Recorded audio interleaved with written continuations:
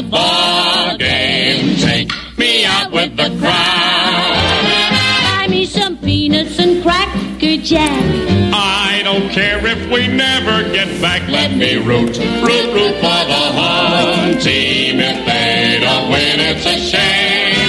So it's 1, 2, 3 strikes, you're out at the ball game. I know you want to sing, don't you? Or you want some sunflower seeds or chewing tobacco or something in your mouth right now, don't you?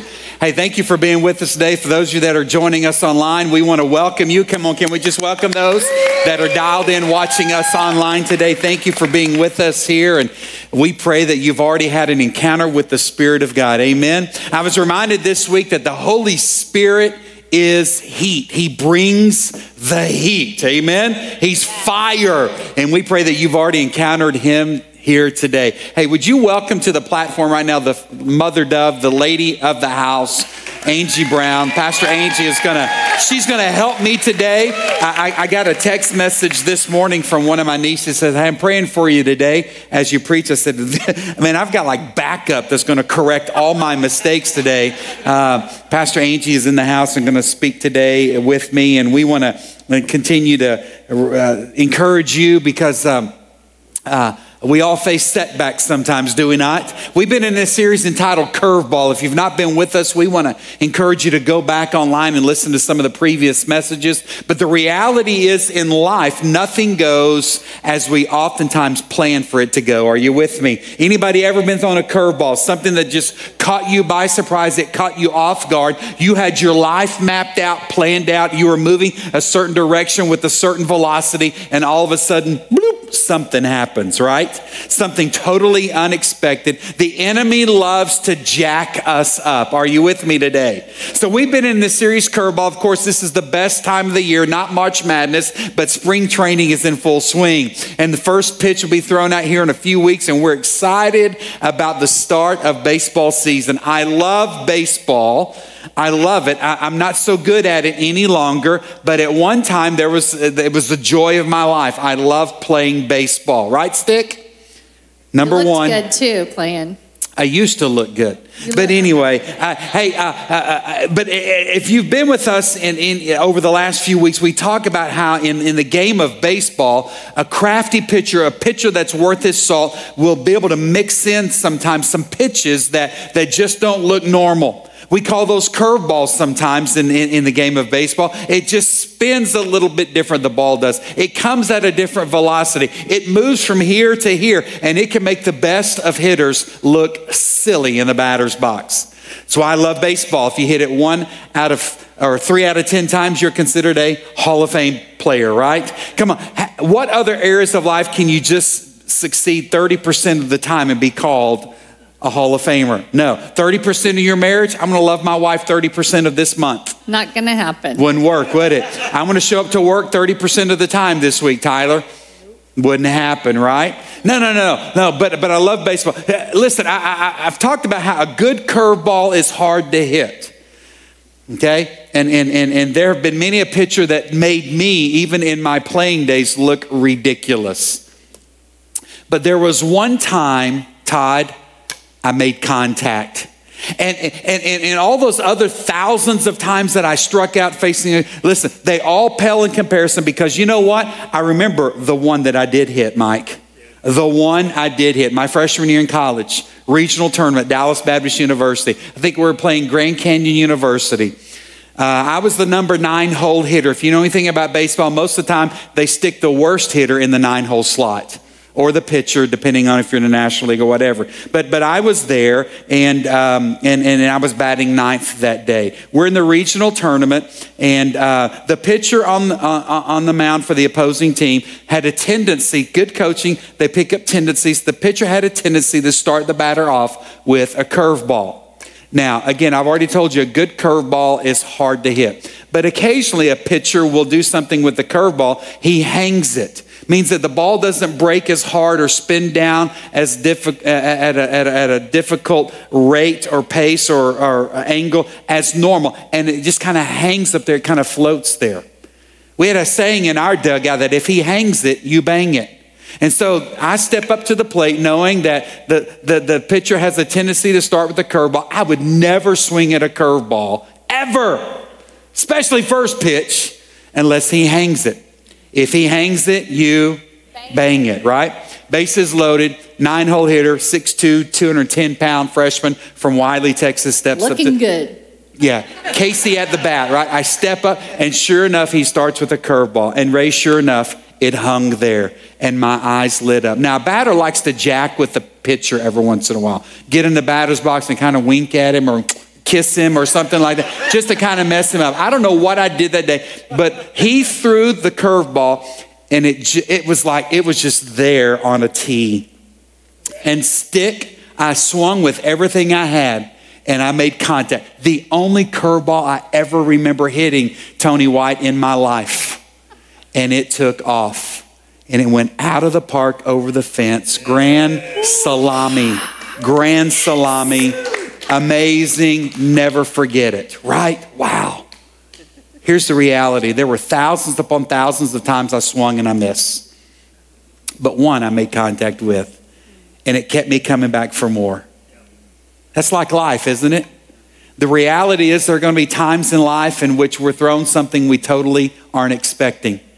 And we're going to swing and we're going to miss. There are going to be times in which we're going to look sick and silly and foolish, maybe even in front of other people's eyes, because of something that's just come at us unexpected. But remember what we've been talking about over this series, that it's not the knockdown that defines you, but it's the get up. Get up. All those times in which I'd swung and missed, and I knew better than to swing at a curveball on the first pitch. But this day, it was my time to take out vengeance, saith the Lord. Amen. And it's that one time I continued to swing, I didn't give up, and I made contact. The reality is life never goes, the many of you have already declared, as we plan for it to go. That the enemy is crafty like a pitcher on the mound, and he throws things at us that we totally are not expecting. And what will we do in those moments? And we're going to swing and we're going to miss a lot of times in life. But how will you respond to that? You can stay down. You can let that setback keep you defeated, or you can see that maybe setback as a setup for something greater. Are you with me today? Today, we want to wrap up this series entitled Curveball, and we want to talk about a couple of areas in particular in which the enemy seems to be having a heyday in our world today. He attacks these areas, and it seems like if he can win, if he can keep us off balance, if he can throw something at us to just mess us up when it comes to our marriages, or with some sort of a family setback. Man, I'm telling you, in fact, a lot of you here today, can we just be honest right now? How many of you right now would say, you know what, I've been thrown a curveball when it comes to my marriage or my family. I'm going through it right now. It's a difficult season. It's not fun. There's a struggle there, right? We have that, and I want you to know and understand something today. We do not sit here today and profess to having all of this figured out. We don't. We still make you laughing. Not at all. Okay, you don't have to be that transparent with people, but we make mistakes. And there are some things that we know that we should be about, but we still swing and we miss sometimes. Or the enemy attacks us from a certain angle that we never saw coming, right? Yeah. And he has a field day. I want to remind us of this verse of scripture that we started our series with. It's found in the book of James, chapter 1. Aren't there some things in the Bible you're just like, man, I just don't know if I really believe that. Or it doesn't make sense. It's kind of you don't want to believe. Yeah. It's a paradox of some sort, right? James writes these words to us in James chapter 1, verse 2-4. It says, dear brothers and sisters, when troubles of any kind come your way, consider it an opportunity for great joy. Again, I struggle with that. When troubles of any kind come my way, how can I consider that an opportunity? It's an opportunity. So it depends on how I view it or how I respond to it. But there is an opportunity. It can knock me down, or it can be something that he says will bring you great joy. Wow. Come on, James. For you know that when your faith is tested, your endurance has a chance to grow. And so let it grow. Let it grow, right? For when your endurance is fully developed, you will be perfect and complete, needing nothing. Hey, what if we would begin to see these setbacks or these curveballs maybe as an opportunity for God to do some work in us? Yeah. What the enemy sees and what you may see as a setback could be a setup for something greater that God has for your life. Yes. When it comes to marriage, Ange, there are some curveballs that we oftentimes face. Sicknesses, there are some issues in which there's fighting and difficulties. I know that we would never be able to relate to even today, right? Maybe today. Go ahead. Yeah. It's okay. It's okay. I'm a big boy. On the way, even in between services. So there you go. There's the truth, the real and the raw. There was a little argument in the Brown marriage. But it's good. We forgave each other. No judgment. No judgment. Work in progress. It's an opportunity for great joy, is it not? Whew. Y'all think less of us because we fought? Man.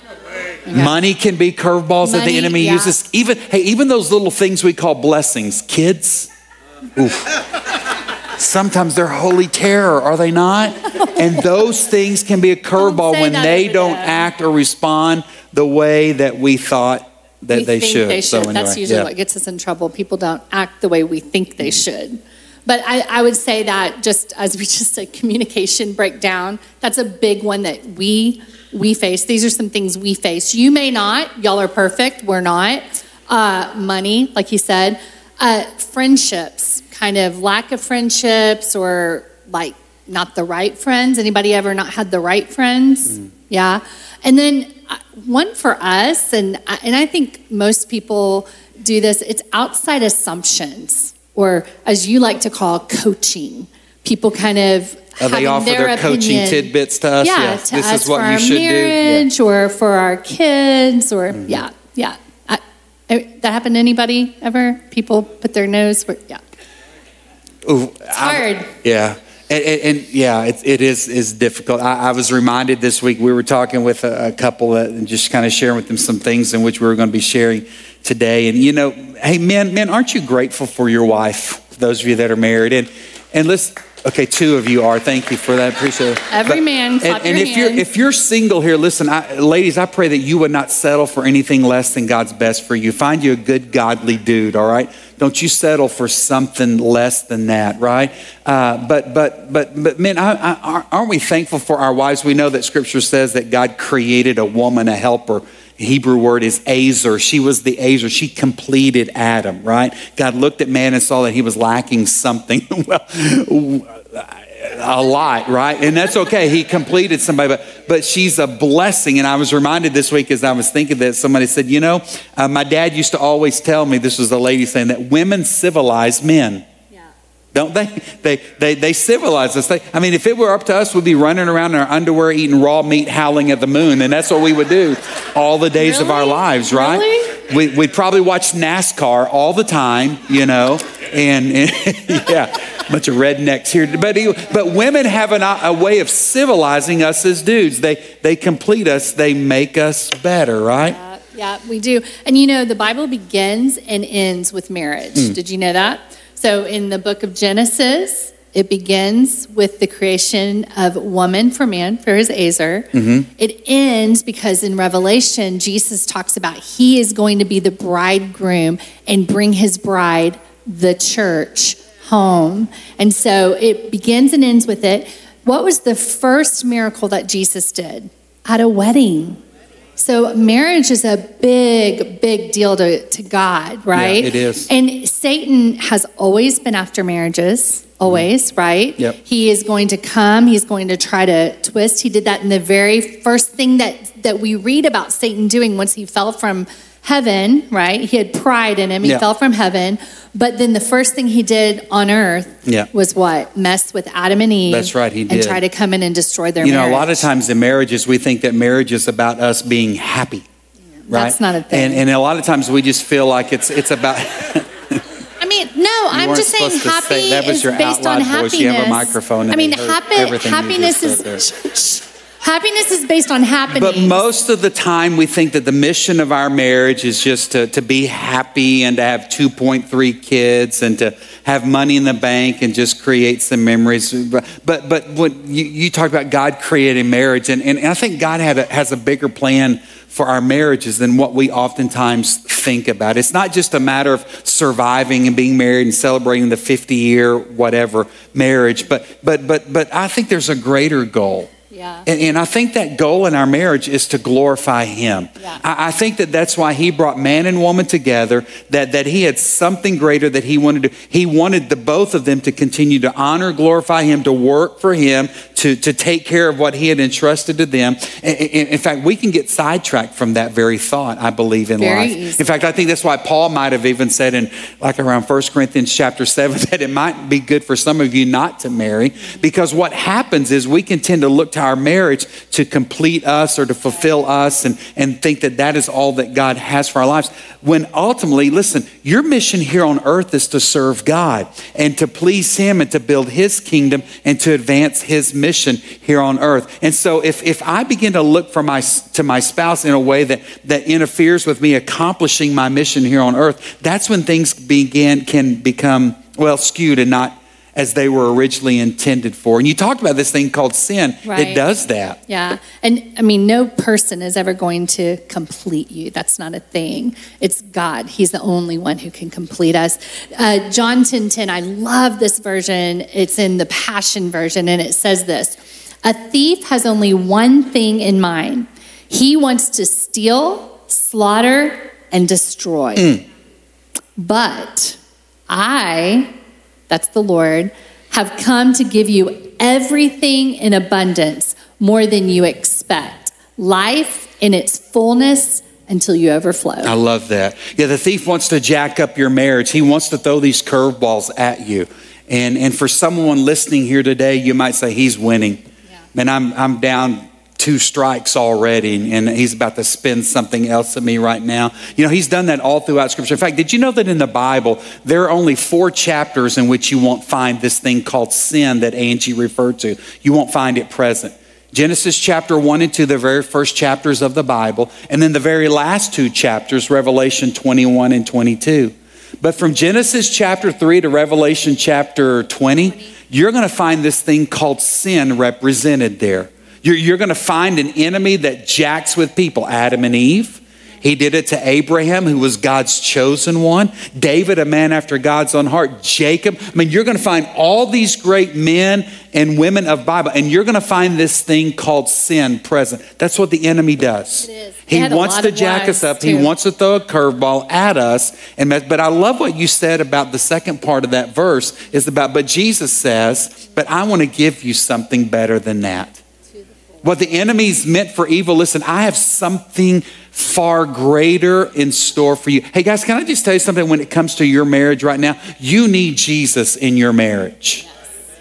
You do.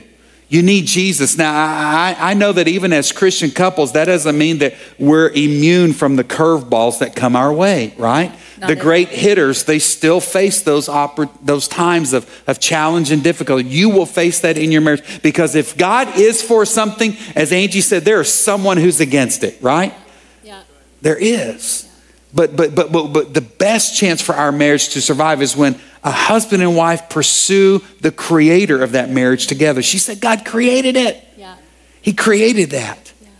We use a symbol that you kind of did. We use a triangle a lot of times when we're doing marriage. On camera? Marriage counseling. And that's my stomach. You can't see you, but that's okay. Right there. There you go. So on the ends, on the bottom is the husband, and on the other side is the wife. This is so high tech right now. It is. And then in the middle at the top is God. And it's simply, if you both pursue God and you're both pursuing him, as you meet him, you're going to grow closer together. So as we go up that little slope, that's my finger, called marriage, You're going to reach the top. And as you pursue holiness, you will find joy. That's important. Do you realize, I'm just going to mess you up a little bit. She blame it on her. She said it first. But hey, what if marriage wasn't about you being happy? Ooh.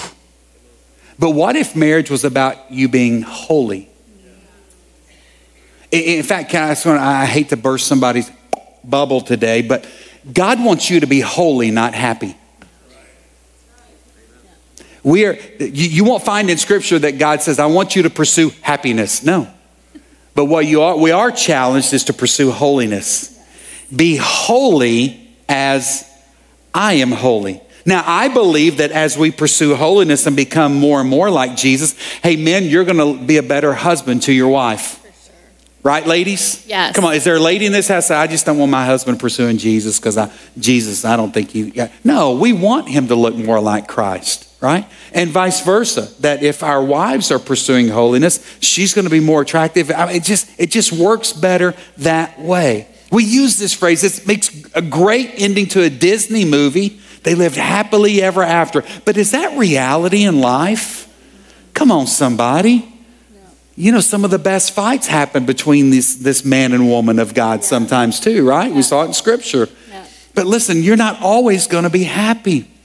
But that's why I love the reminder in Revelation chapter 3 of the church in Philadelphia that they were loyal, and their loyalty led to lasting love.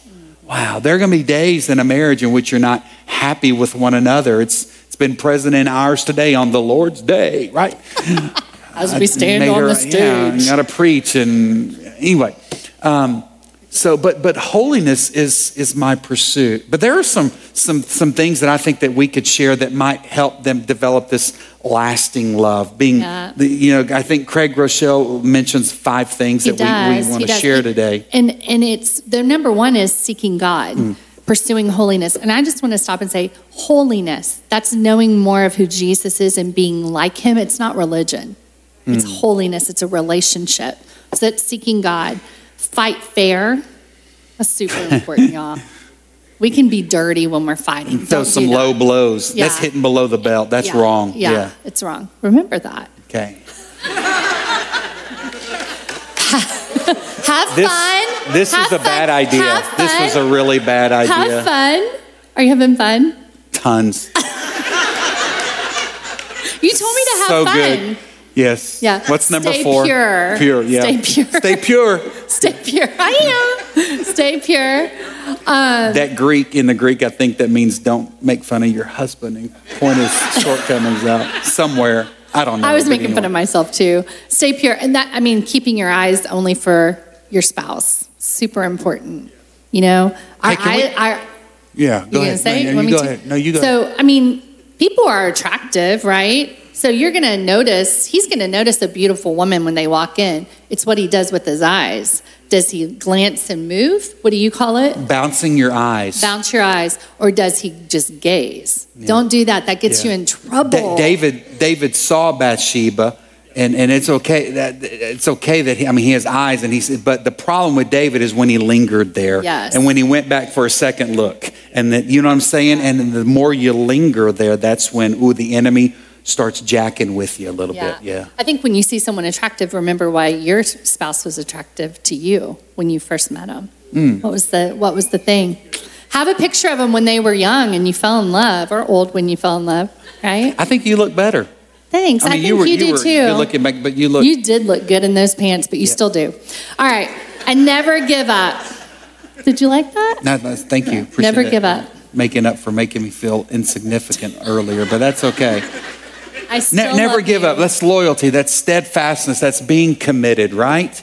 It's staying with it in the good times and the bad times. All these are great bullet points in a sermon, but the reality is, guys, we can't live these things out on our own. It's not about willpower. Sometimes it is, but listen, I'm telling you, it's hard. The enemy's after your marriage right now.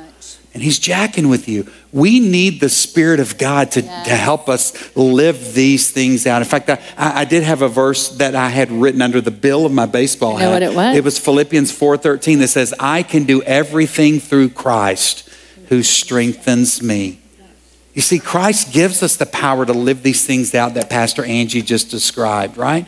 But on my own and without his power within me, I probably am not going to be successful there. So what are some practical things that maybe we can encourage people in their marriage? To me, one of the things that we have as believers is something that non-believers don't have, is the opportunity to pray. Okay. to go to the Father and pray. And the Holy Spirit knows what we're thinking, so just saying it to him, right?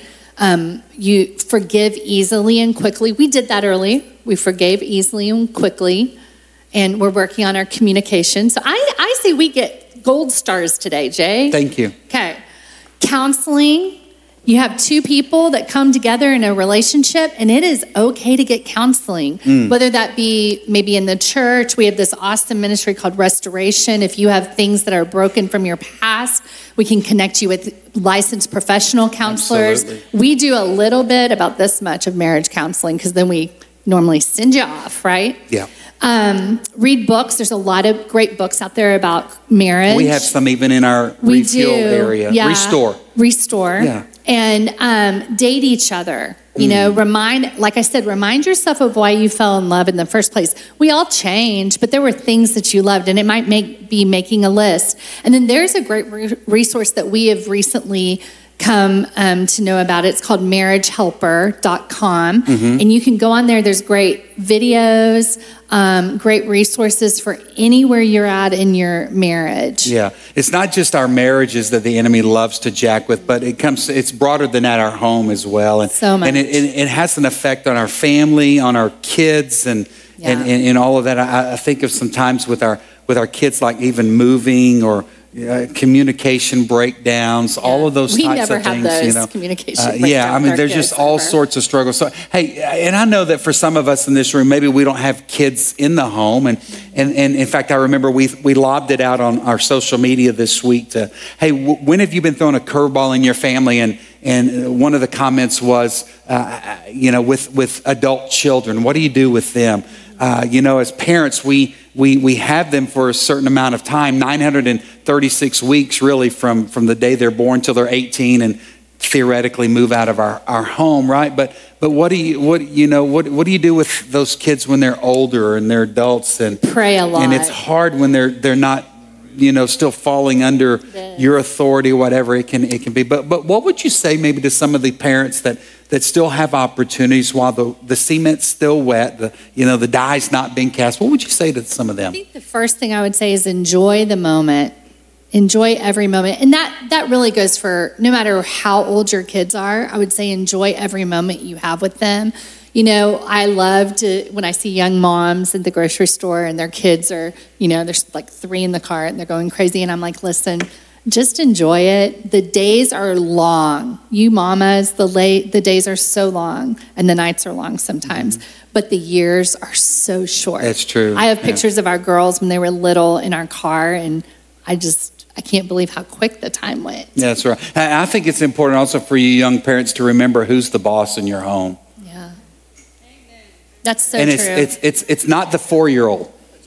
We have too many kid CEOs running our homes today, right? And they're dictating what we eat, when we eat, what we're going to watch on TV, and all of that good stuff. And it's easy. It's easy to just let your kids run the show, but just be careful there. And with it, I would say set some boundaries with them as well, about, hey, this is bedtime and this is your bed. Mommy and daddy's is not your bed. You have your own, and we paid big bucks for that, and, sleep in your, a little we had car one that or would whatever. throw up to get tech time. I know technology is a great thing for us as parents because it keeps our kids off our nerves a lot of times and keeps them quiet in the restaurant. But seriously, you need to be careful, and you're the manager of the tech time. Yeah. We used to have our girls They would plug their stuff into our room. Yeah, check their phone in our room. Would all at be night. in our room, and it's almost a relief, I think, to them sometimes to be able to unplug.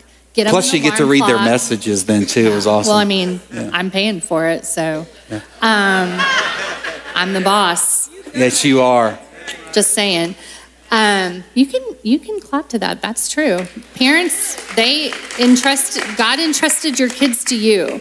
And so, it's okay to be in their business a little bit, especially when they're 11 and 13 years old. Most problems today will not be a problem tomorrow. So remember that. Don't take yourself so seriously. And then this is a big one for me. I think saying sorry to our kids. Just like it's really important for me to say I'm sorry to my husband and vice versa. That I'm getting better. You are getting Thank better. you. But saying sorry to our kids is Yeah. huge because they see you demonstrate that. And it's big, even when they're itty bitty. Yeah. So. Parents, I would just encourage you, what are you trying to leave behind, your legacy, right? What do you, I mentioned we've got just, and Pastor Angie mentioned, we just have a brief time with our kids in our home before we launch them, right? Scripture says we launch them, they're arrows, right? We're sending them out. But you know, what do you want your kids to remember about you? What will your kids remember about you? That's a big question for us to consider. You know, what is it? You know, I remember my dad, he worked a lot. Or, hey, you know, I remember, you know, he wasn't at my games or what have you. Or I remember, you know, mom feeling whatever. But have you ever thought about what it is that you want your kids to remember you for? And, you know, this sounds hard, and I don't know if this would ever make a Focus on the Family podcast, but you know, we're not called to be our kids' friends. And I think too many of us are trying to just be friendly. No, we're called to model. We're called to lead them. We're called to direct and guide them. We're called to train them up. Train up a child in the way he should go, right? And sometimes training, man, I tell you, it's not fun, is it? And they're not going to see us as their friends, but hopefully they'll see the value in that years from now. And as they become adults, there is time to be their friend. Yeah. But when they're in your home young, that's not the time. It's not, right? Now, don't go home and tell your kids, I'm not your friend. No, because the opposite, a friend to them is an enemy, and you're not their enemy either, okay? So just want to make sure I get that out there. Somebody watching on the World Wide Web is like, what kind of church is this?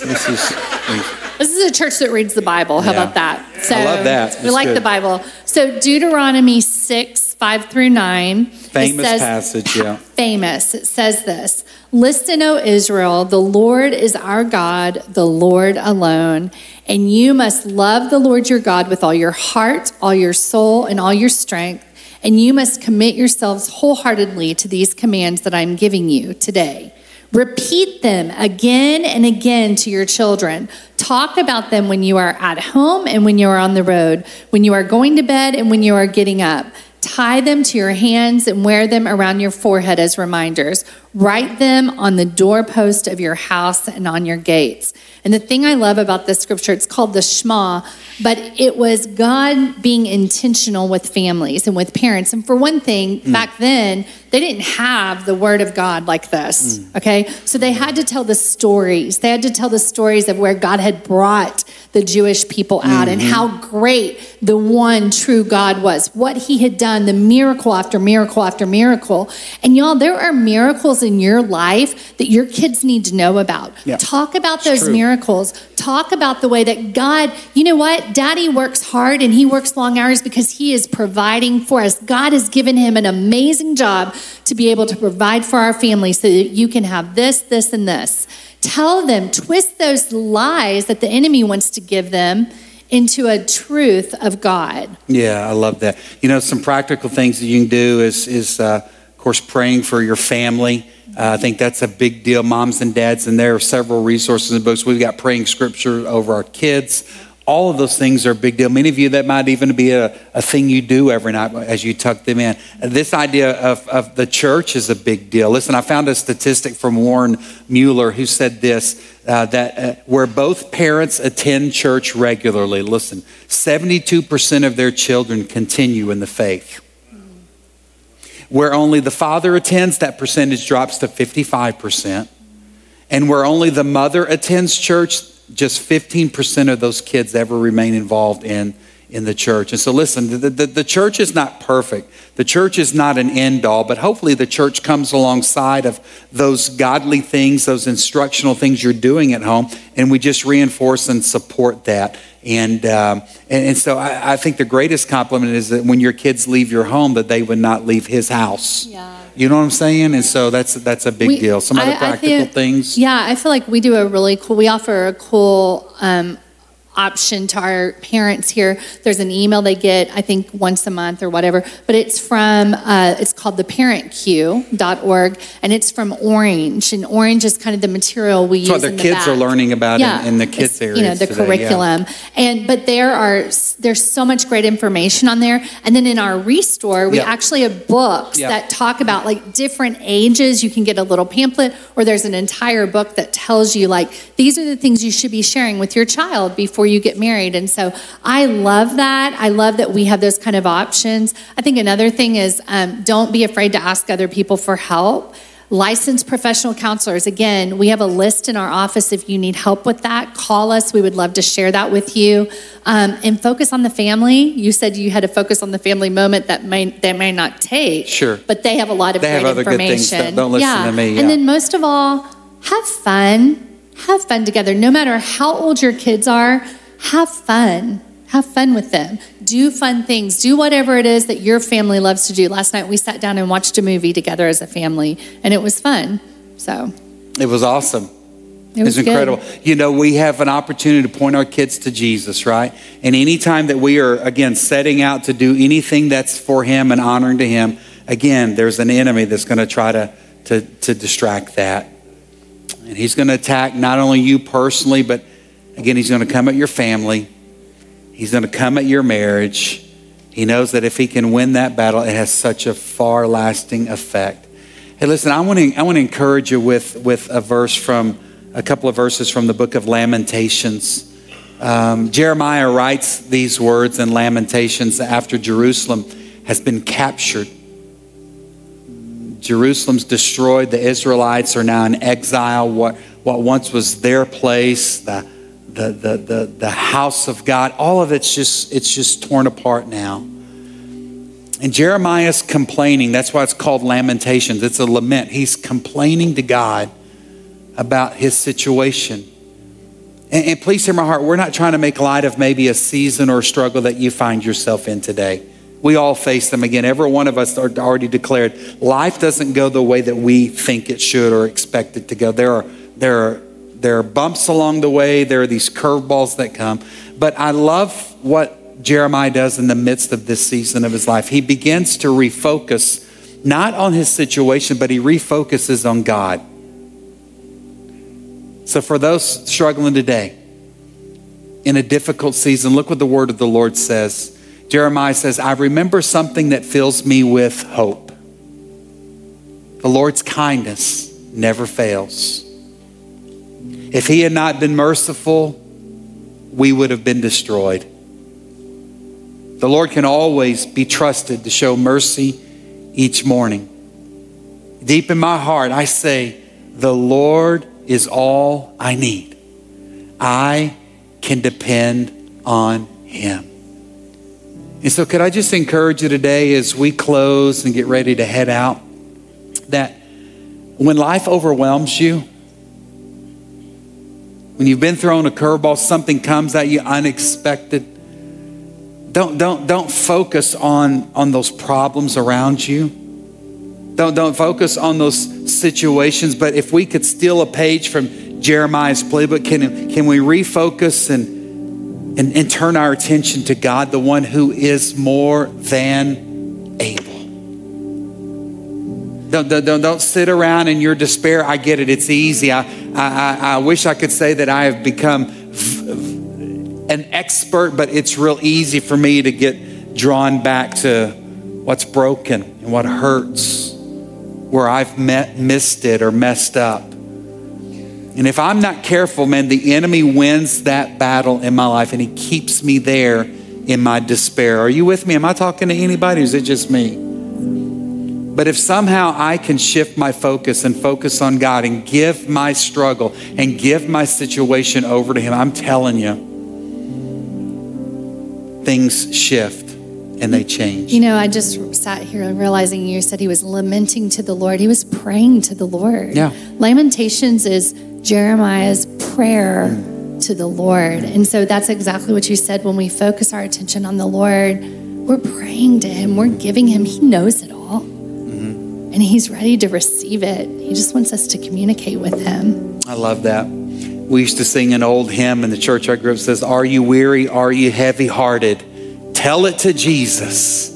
Tell it to Jesus. And it makes a difference. He can handle it. That's right. Yeah. Can we pray over our family today? In fact, I'm going to invite you all to stand if you would. And didn't Pastor Angie do a great job today? Aren't you thankful that she was up here to kind of kept me reeled in today? And our ministry team is going to be down front here today. And for those of you that are new to us here at 1910, you need to know that every Sunday we care about where you're at. We are concerned about maybe the burdens you walked in here with. And so we have a team of people, and they're going to spread out all the way across the front here and make themselves available to you today just to pray and offer you a word of encouragement, maybe in a season that you're in right now. So don't miss this opportunity. Pastor Angie and I just want to pray over you guys today and just bless you as you leave. How many of you right now just say, you know what?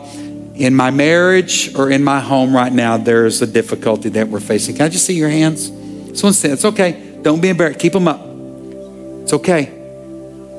Humble yourself, right? And just declare that it's okay. And those of you, just keep your hands up. Look around the room. And maybe you're near somebody today that has their hand lifted. If you feel confident, just move to them and lay your hands on them as we pray today. Would you do that? And let's just pray for one another. God, I want to thank you for your presence in our lives. And God, your presence covers not just those mountaintop moments when things are going our way and we're excited and the sun is shining and life is good and the flowers are blooming. No. Your presence also goes with us to those deepest, darkest times. Those struggles, valleys, those times in which the fog has overtaken and we wonder, will we ever see the sun again? We wonder, will we ever come out of this season? God, I'm reminded that seasons change, don't they, guys? And God, I want to pray for that person right now that finds himself in a difficulty. They've been thrown a tremendous curveball and it has jacked them up. God, may they not lose their hope and trust in you. Because even though they may not be able to see you right now and see the outcome, God, the great promise we have is that you are there. You say you never will leave us. You will never forsake us. Lord, I pray that person in the difficulty right now would remember the promise that there is nothing that can separate us from your love. Neither height or depth, principalities, things present, things that may come. There's nothing that could ever separate us, Father, from your love for us. That you're there with us in those seasons. God, may we be reminded that you're able to take things that look bad and turn it for good. That's what you do. God, may we be reminded of the promise that you are able to do immeasurably more than we could ever dream or ask. You're for us. You're not against us. And if God be for us, who can be against us? So God, I pray that in your way and in your timing, you would pull that family that's struggling today, that individual that's struggling today, would you pull them out of this pit and put them in the palace and bless them. God, what the enemy meant for evil, turn it for good.